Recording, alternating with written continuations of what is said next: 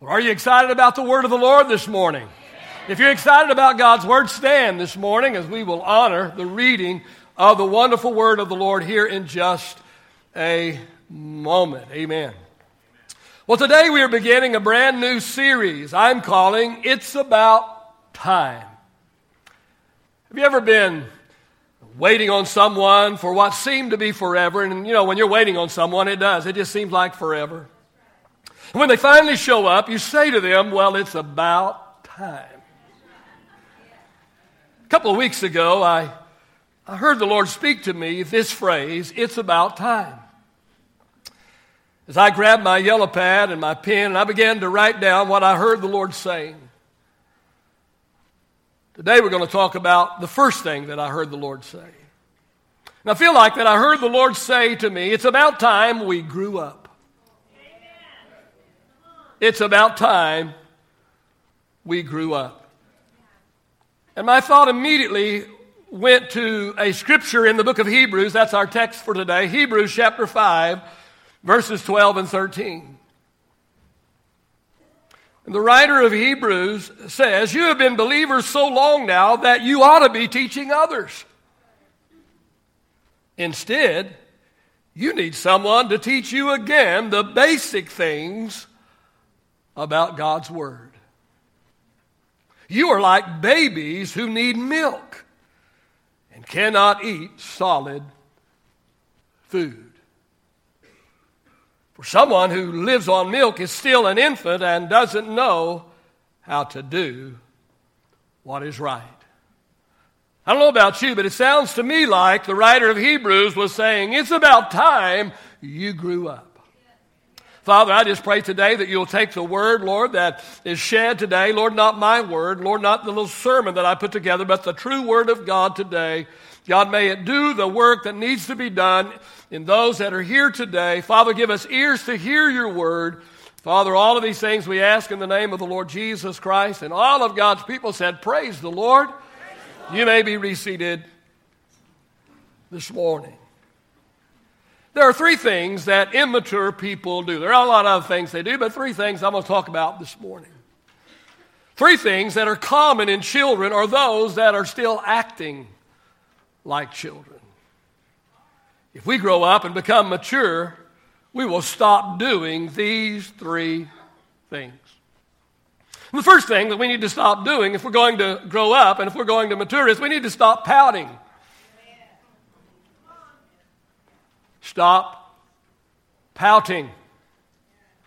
You know, one sure sign of immaturity is pouting.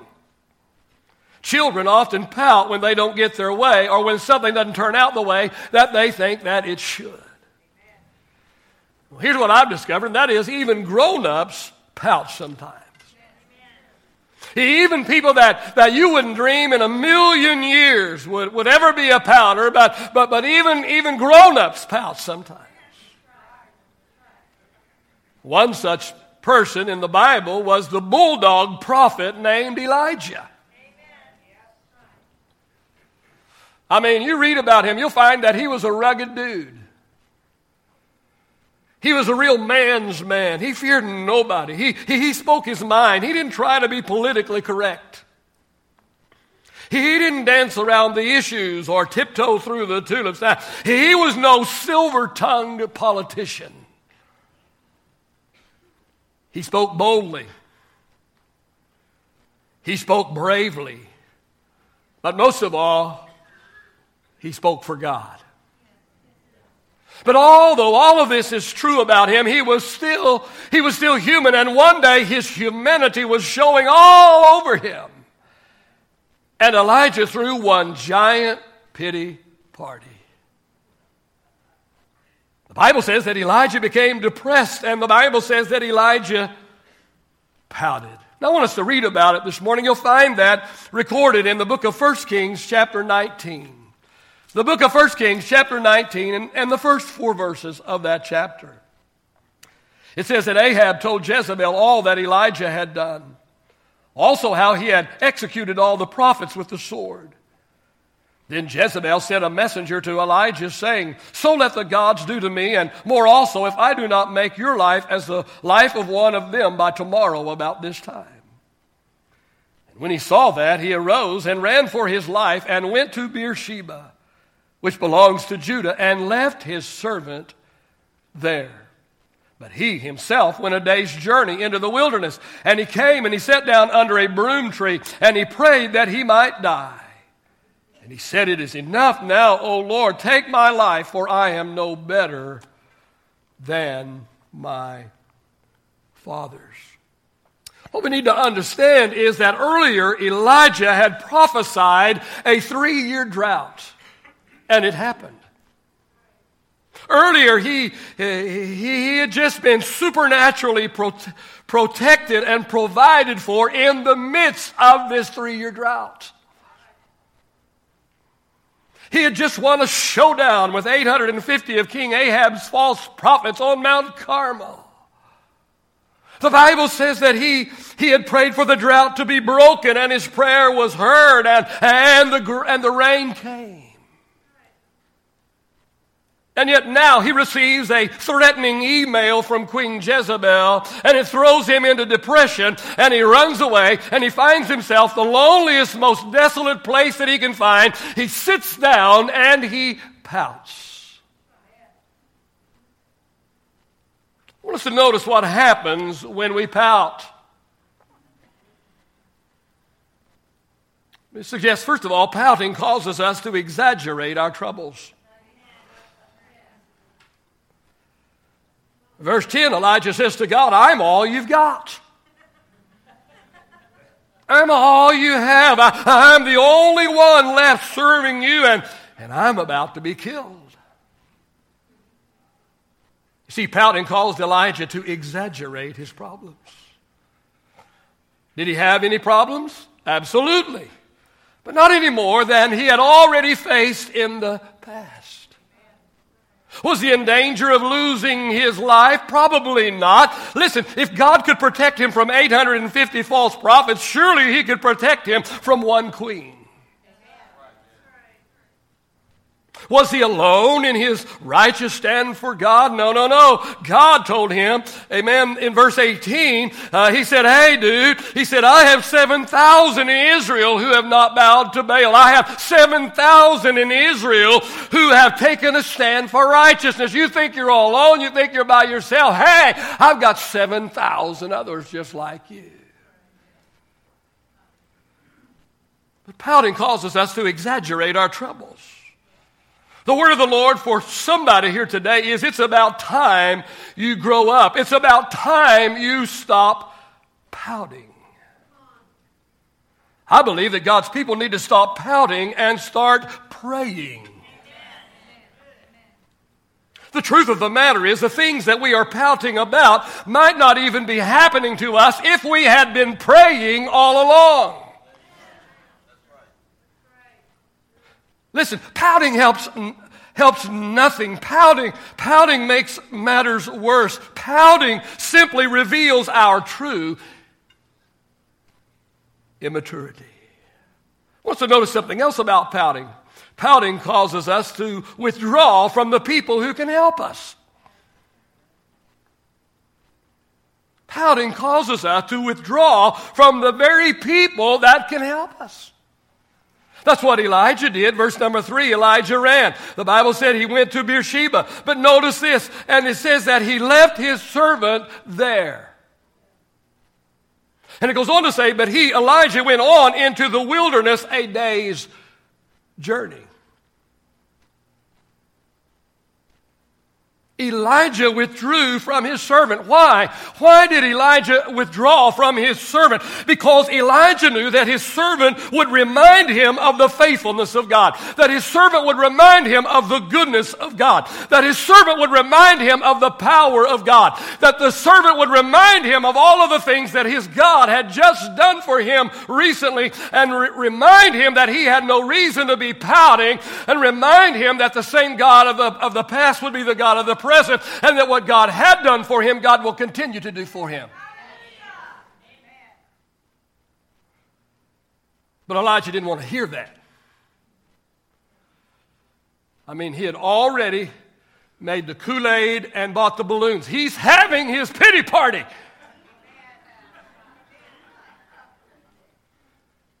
And he's not bringing some positive saint along with him to try and lift his spirits. He's planned for this, and he will have it. Here's what I've noticed.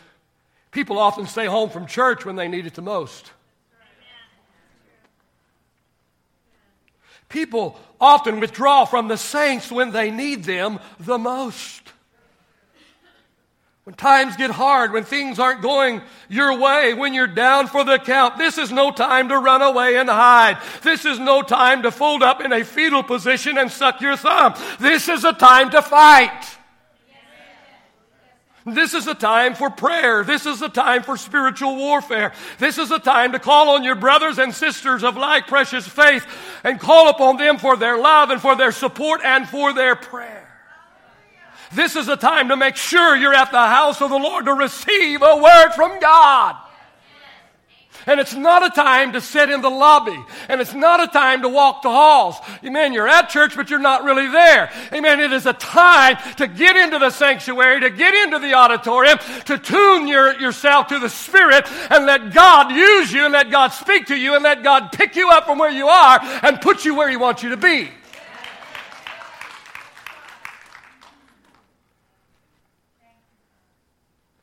Not only should you stop pouting and start praying, you need to stop pouting and start praising. Isaiah 61:3 says, He will give a crown of beauty for ashes, a joyous blessing instead of mourning, festive praise instead of despair. One translation says that we can put on a garment of praise for the spirit of despair. You say, Pastor, what should we do when we feel like pouting? Praise instead. Choose praise over pouting. See, pouting is a choice. Pouting is a choice. All of us have bad things going on. All of us have difficulties. All of us have the pressures of life. All of us have things coming against us and things in our life. We can either choose to pout or we can choose to praise. Pouting is a choice, but so is praise. Let me just tell you personally that I can always tell what the problem is when I start feeling like I want to pout. Pastor, do you ever feel like you want to pout? Yes, there are times when I feel like I want to pout. But when I feel like I want to pout, I recognize quickly what the reason is and why I'm feeling the way I'm feeling. I recognize that I have not been praying or praising as much as usual. See, the problems are there whether I praise or I pout. The pressure is there whether I praise or I pout. But listen, how big the problem appears to be to me and the weight of how the pressure feels to me is always determined by whether I choose to praise or I choose to pout. The word of the Lord for somebody here today is it's about time. It's about time we grew up. And if we grow up, we will stop doing three things. Number one, we'll stop pouting. Number two, we'll stop pretending. Now, I've talked about this a little bit lately, but I just feel impressed to just press this a little bit. So we're going to hear it again this morning. Children play pretend. Children play dress up. Children play make-believe. And that's okay. They're kids. They're children. It's something that children do. But it's not okay to play pretend, dress up, make-believe after you're an adult. But the problem is most adults today are still playing pretend. I want us to notice three areas where people are still playing pretend today. Number one, we pretend that we're someone we're not. People are pretending they're somebody they are not.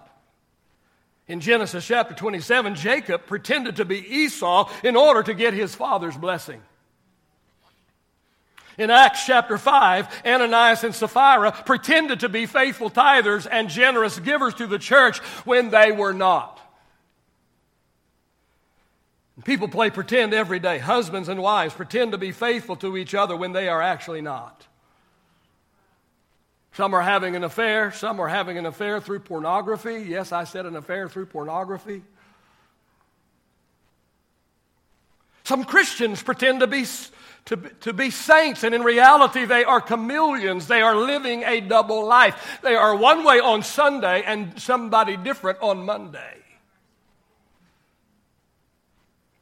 Some politicians pretend to have the best interest of the country at heart when in actuality they are promoting their own personal agenda. And the list goes on and on and on. We need to stop pretending to be somebody that we are not, and we need to start the process of truly becoming that person. Another area where people play pretend is we pretend we can afford what we have. We pretend we can afford what we have. Debt and credit cards are the biggest contributing factor to the adult let's play pretend game today. Through debt and through credit cards, a person can fool a lot of people for a while. But a day of reckoning is coming for these people. Proverbs chapter 13 and verse 7 says, some who are poor pretend to be rich. Some of you are jealous of some friend or some relative for what they have, when if you only knew the whole story, they don't have anything. They're playing dress up. They're playing make-believe. They're playing pretend. They're playing we can afford this stuff that we have, when in actuality they are in debt up unto their eyeballs, and a day of reckoning is coming, and it's all going to come down, crashing down on their head one of these days.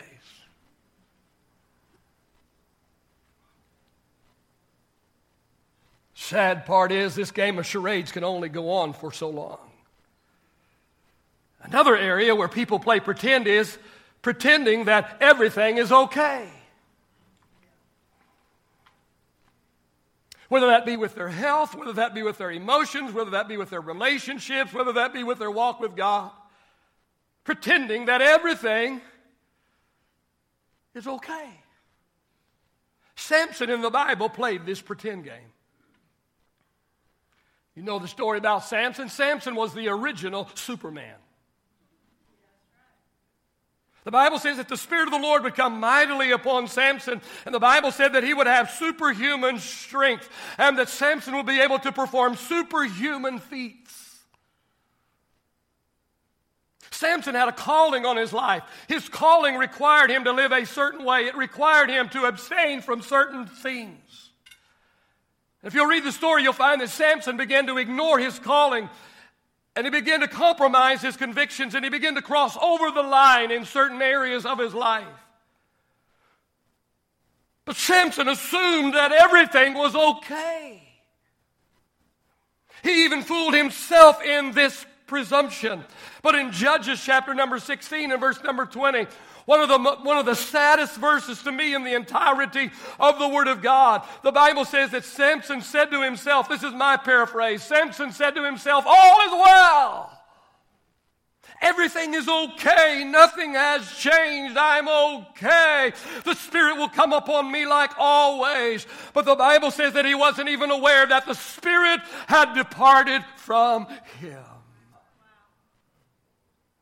He thinks he's all right. He thinks he's okay. He's been playing the let's pretend game. Let's pretend I'm walking with God. Let's pretend I'm walking within my calling. Let's pretend I'm walking within the parameters of a man of God. Let's pretend that everything is okay. But one day it came to him that everything was not okay. And when he went out and tried to shake himself, and when he needed the Spirit of God more than he'd ever needed the Spirit of God before, he didn't even know, he didn't even recognize, he wasn't even aware that the Spirit of God was long gone in his life.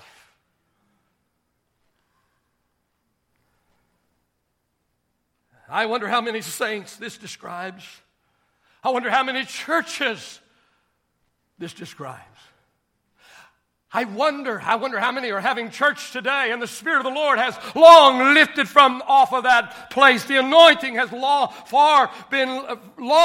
been taken out of that house. Oh, I pray God, may the Spirit of God never withdraw Himself from this place. May the anointing never be lifted off of this house. May the anointing, I told the Lord this morning before I walked out of my office, I said, Lord, if you don't go with me, I'm not going. I said, Lord, if you don't anoint me this morning, I'm not going I'm not going to open my mouth. What would it be like to think that the Spirit of God, you have the Spirit of God, but all along you presume something that is no longer true. The Spirit of God has departed from you.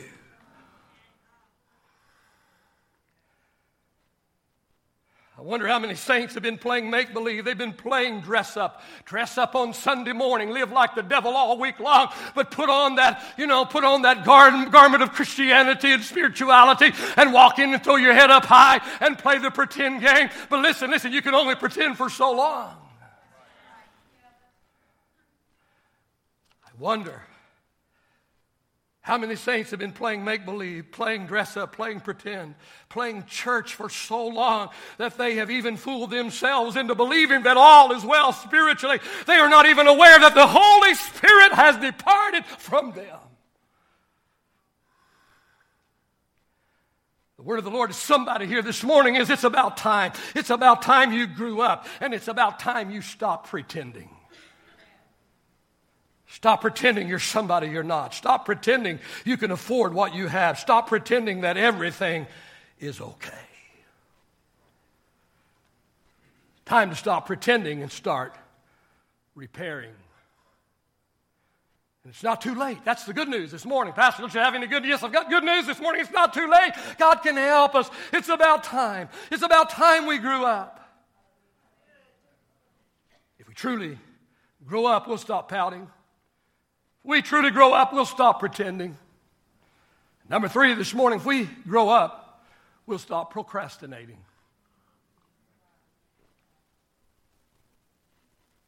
Ephesians chapter 5, verse 15 and 16 says, be careful how you live. Don't live like fools, but live like those who are wise. Make the most of every opportunity.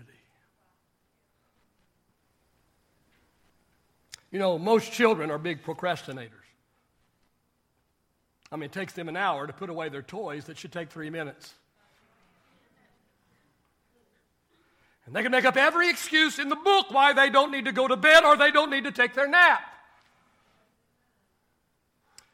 Fact is, they spend more time protesting than their nap would have actually taken. Well, adults are guilty too. We have all these big plans, like losing 50 pounds, like finishing our degree, like getting our master's degree, like getting out of debt, like stop smoking, like becoming a volunteer at church.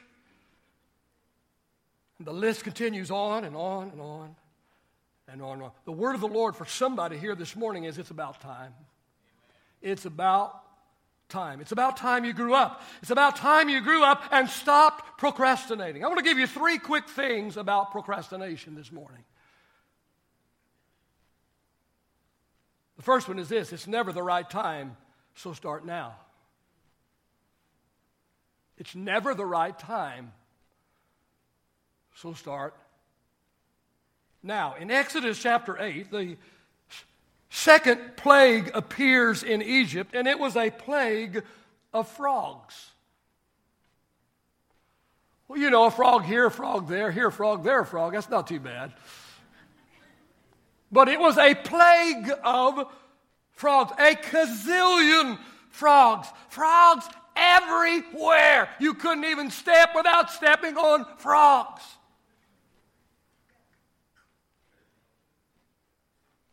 Can you imagine the stench? Can you imagine the deafening sound? Make you want to croak.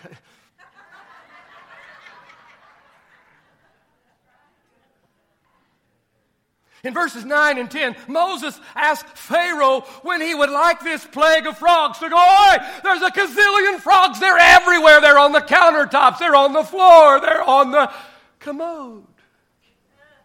Oh, they probably didn't have commode, right? I mean the stench. I mean the deafening sound. I mean the squish. You couldn't even walk without. There were frogs everywhere. Where? And Moses asked Pharaoh when he would like this plague of frogs to go away. And Pharaoh says, tomorrow.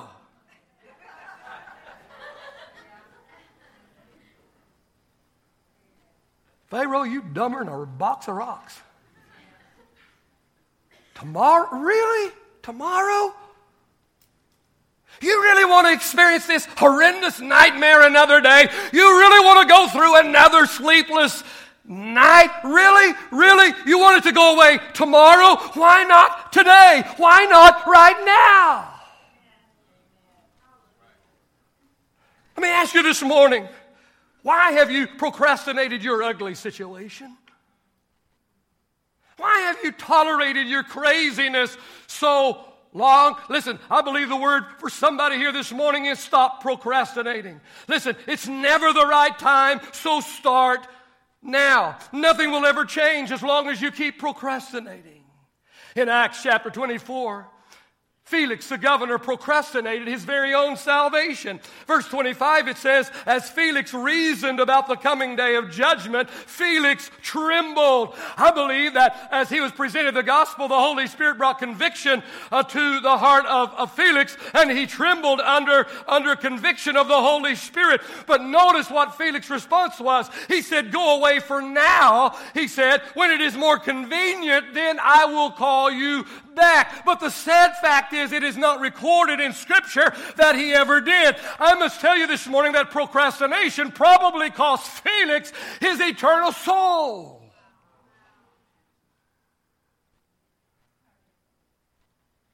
It's never the right time.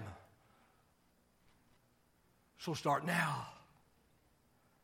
Second thing I want us to notice about procrastination, it's never the right place. So start where you are.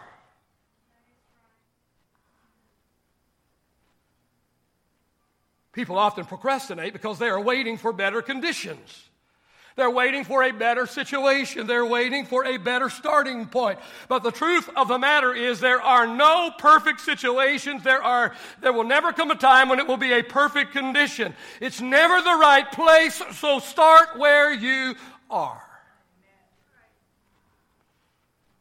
In Genesis chapter 13, verses 14 and 15, God said to Abraham, he said, lift up your eyes now. When?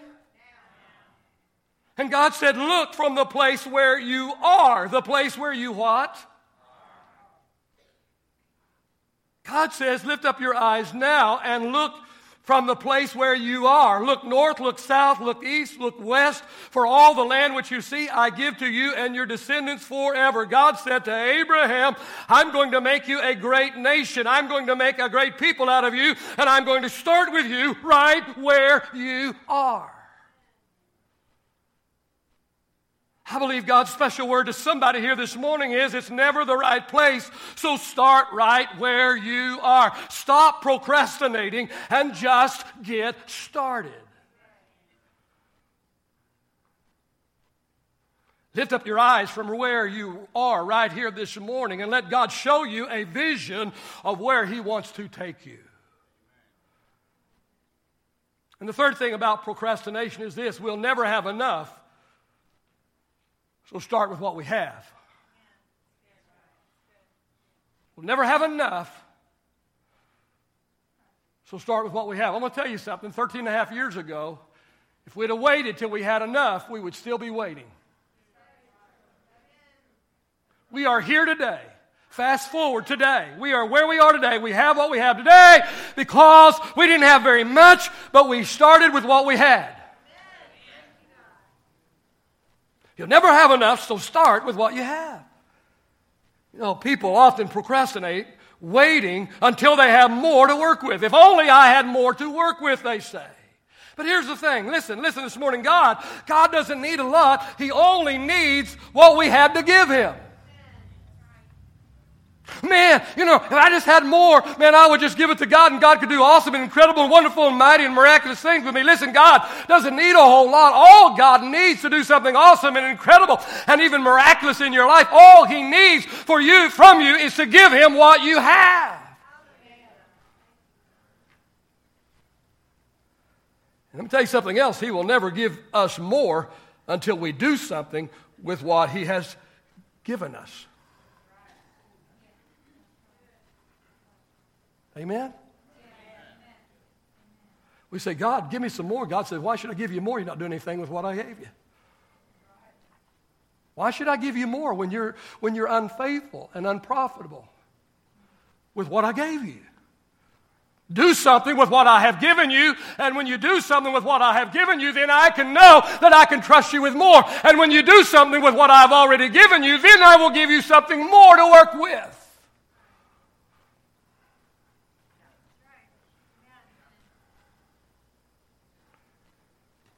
For Moses, it was a rod. Wasn't any magic in that stick. It was a stick.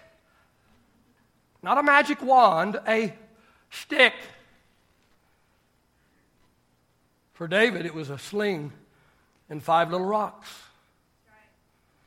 For the little boy, it was his lunch, his Happy Meal from McDonald's. For the men with the talents, it was just the talents that he had given to them. The word of the Lord to someone here this morning is stop procrastinating. You'll never have enough, so start with what you have. I get some help on the platform this morning, please. Takeaway for the message today is you can only be young once, but you could be immature forever.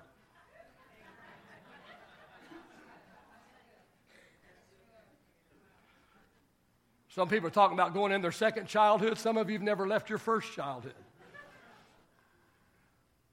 How do I know that? Because of the way you act. Takeaway this morning. Number 2, isn't it about time we grew up? You know, we're all at different levels in our walk with God, and I honestly don't mind, bottle feeding people.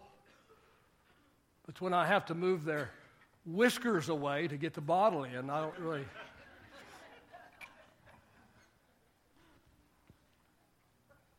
The writer of Hebrews said, listen, the writer of Hebrews called them a bunch of babies. Talk about a bulldog. He said, by this time you ought to be teachers. But not only are you not ready to be teachers, we need to start all over with you. Because you haven't even made the first base yet. It's about time you grew up. I think that's the word of the Lord to somebody here today. It's time to grow up. Time to grow up in the Lord.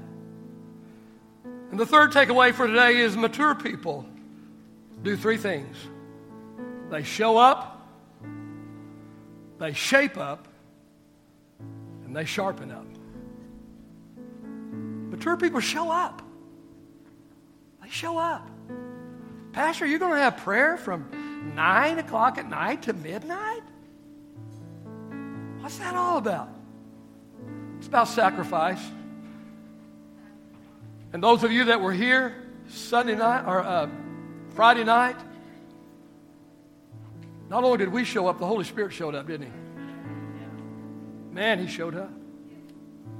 And those of you that made it through those all 3 hours, I mean, it just progressively got better, didn't it? It just built.